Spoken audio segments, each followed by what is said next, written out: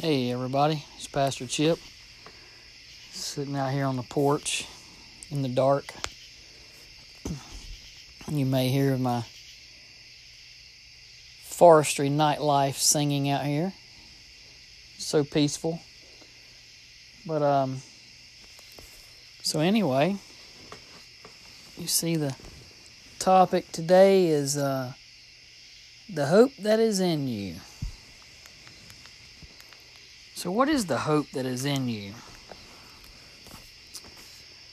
The scripture is 1 Peter 3:15, and I'm going to read it first because we're going to build off of it. It says, "But sanctify the Lord God in your hearts, and always be ready to give a defense to everyone who asks you a reason for the hope that is in you, with meekness and fear." So to give a defense, always be ready to give a defense for the hope that is in you. What is the hope that is in you? If you're a Christian, we have the hope of the resurrection, right? The hope of Christ coming back for us, and hope of eternity. We talked about that many times, that hope.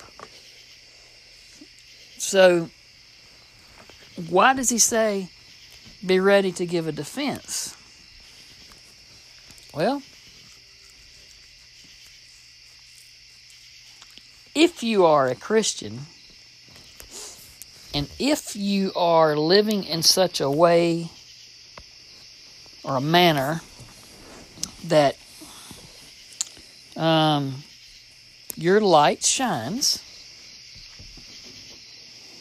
that people see that you're a Christian, then you may be called on to pray for people, or answer questions, defend your faith, tell people what being a Christian means to you. There's all kinds of things that can happen. Will it happen? Most definitely. I mean, with me, my situation is, I've told you before I got tattoos, and I can't tell you the number of times people have seen the verses on my arms and they go, "What's that verse? What does it mean?" Well, hey, open the door and jump on in, right? There it went. They just opened the door. Or how about the ones where I see they have tattoos, and I open the door talking about tattoos, and then I tell them that, by the way, I'm a preacher.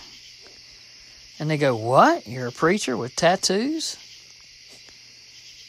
And here I go. Open the door. Jump on in with both feet. There's my opportunity. The door is open. Let's grab it, God. Let's grab them. And let's get with it. Let's dance. So I get to tell people about what God has done for me. What about my tattoo with the semicolon and my wife's signature? People say, "Oh, your wife? That's your wife's? That's neat, Why do you have that?" And then, hey, here we go again.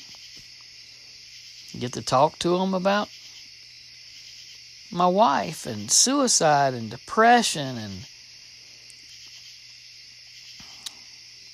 the love that we had and the hope of the resurrection and Christ. And man, I mean, I can go on and on, but just the other week I was somewhere, and I was wearing my hat that has Wilderness Ministries on it, and this man says, "Are you in the ministry?" Yeah. I saw your hat, and I was just wondering, and I said, I sure am. I said, I do a grief ministry and suicide ministry. And bam, there it was. The door just opened up. But it was him that opened the door. And we spent time standing there, talking about the problems that he was having. And we prayed together, and it was a great God moment. And I had some t-shirts made not long ago, and I gave t-shirts out to a bunch of friends of mine and different people or wherever I met them. And today, one of the ladies was wearing my t-shirt in a cafe. And I was sitting beside a guy, and he looked at her shirt, and he looked at my hat, and he said, hey, that's the same thing. Here's your door opening. So, the Bible tells us that we are to spread the gospel all over the world. And it doesn't tell us how. God didn't lay out a specific way to do it because time changes, methods change. Back when Paul was walking around Asia, he was walking and occasionally rode on a ship. But that was pretty much the only mode of transportation. Maybe he rode a camel, I don't know. I doubt it. He didn't have the money. I doubt he rode a donkey. But that was it. Today, we can fly all different kinds of ways. We can take trains, all different kinds of vehicles, bicycles, motorcycles, cars, trucks, and we can share the gospel everywhere. And how do we share the gospel? Well, we start by our actions. And that's how, wherever we go, when people see how we're reacting and acting and living and what we're doing, and our light shines. You know, there's a quote that is attributed to St. Francis of Assisi, but I'm going to tell you right now, it's not even the right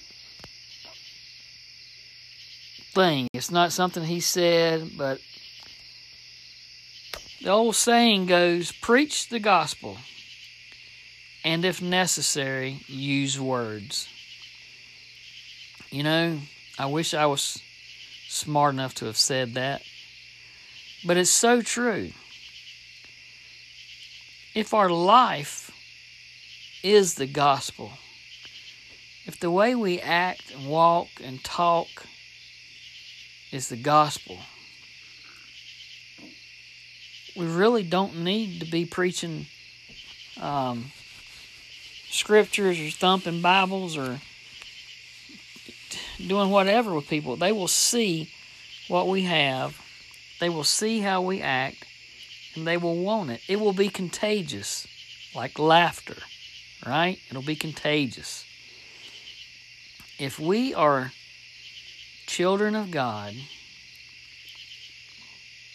and we're acting like children of God in and outside of the church, in and outside of our homes, our businesses, our cars, people will see a change in our demeanor, and they will want what we have. But now, if you're riding down the road in your car, and you're flipping off everybody that pulls out in front of you and blowing a horn and screaming, that's probably not going to advance the kingdom very much. probably not going to make too many people happy. But there's enough hatred, evil, hurt, sin in the world that it's not going to miss it if you don't do that. I mean, it's going to make a difference. It's going to make a positive difference. Just think what the world would be like with one less person blowing a car horn, especially if you're in downtown traffic in some of these huge cities. Don't need it. Don't want it. But imagine if people saw you sitting there praying a little bit. Saw you sitting there smiling and waving. And oh, yes, by the way, go ahead and get out in front of me. You're okay. What if people saw random acts of kindness? It would put them in a better mood. That when they got to where they're going, maybe they wouldn't be so angry. I went to a restaurant one time, and I checked out, paying for my food, and I told the girl, I said, here's $10. I want you to apply it to the next person's bill that checks out. And I saw her later on, and she said, that went on for 10 or 15 different people checking out. The people just kept paying it forward. You see what one random act of kindness can do? And you didn't even have to defend yourself. Sanctify God. And when necessary, sanctification means to make holy, to set apart, to consecrate.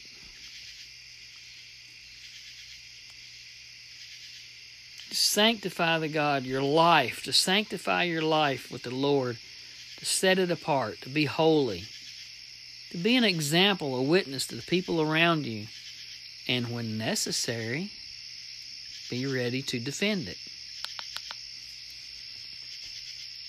It's not that hard. It's not that hard. People say, why are you in such a good mood? Because, boy, let me tell you, I got this great insurance plan. I'm going to live forever. Or how about I prayed to the Lord that I really needed this job to make my life better, my family, and to cut down on my drive time. And the Lord answered our prayers, and He blessed us with this job. Or how about my wife and I have been struggling for years to have a child, and we've been praying, and we finally had a child.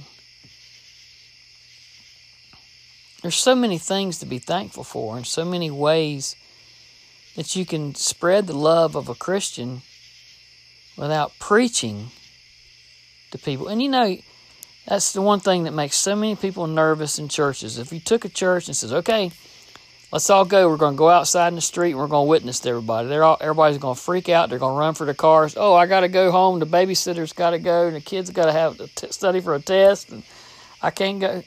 It's mass pandemonium.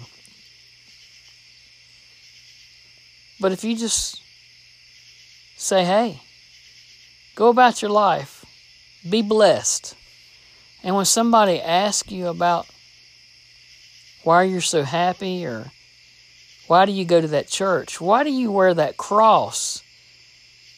Or why don't you wear that revealing clothing like everybody else does? Because I'm a Christian, and that doesn't look good. It's not modesty. If you can do these things, you'll be a easy and meaningful witness for Christ. Won't cost you anything. Won't have to have no COVID example. Won't have to have no COVID Q-tip run up your nose, no exam done. It's easy. Just go out there and talk to people. Witness. Won't cost you nothing. You ain't got to have your head examined. Just tell people, hey, I'm good with God. I talk to Him. I pray with Him. And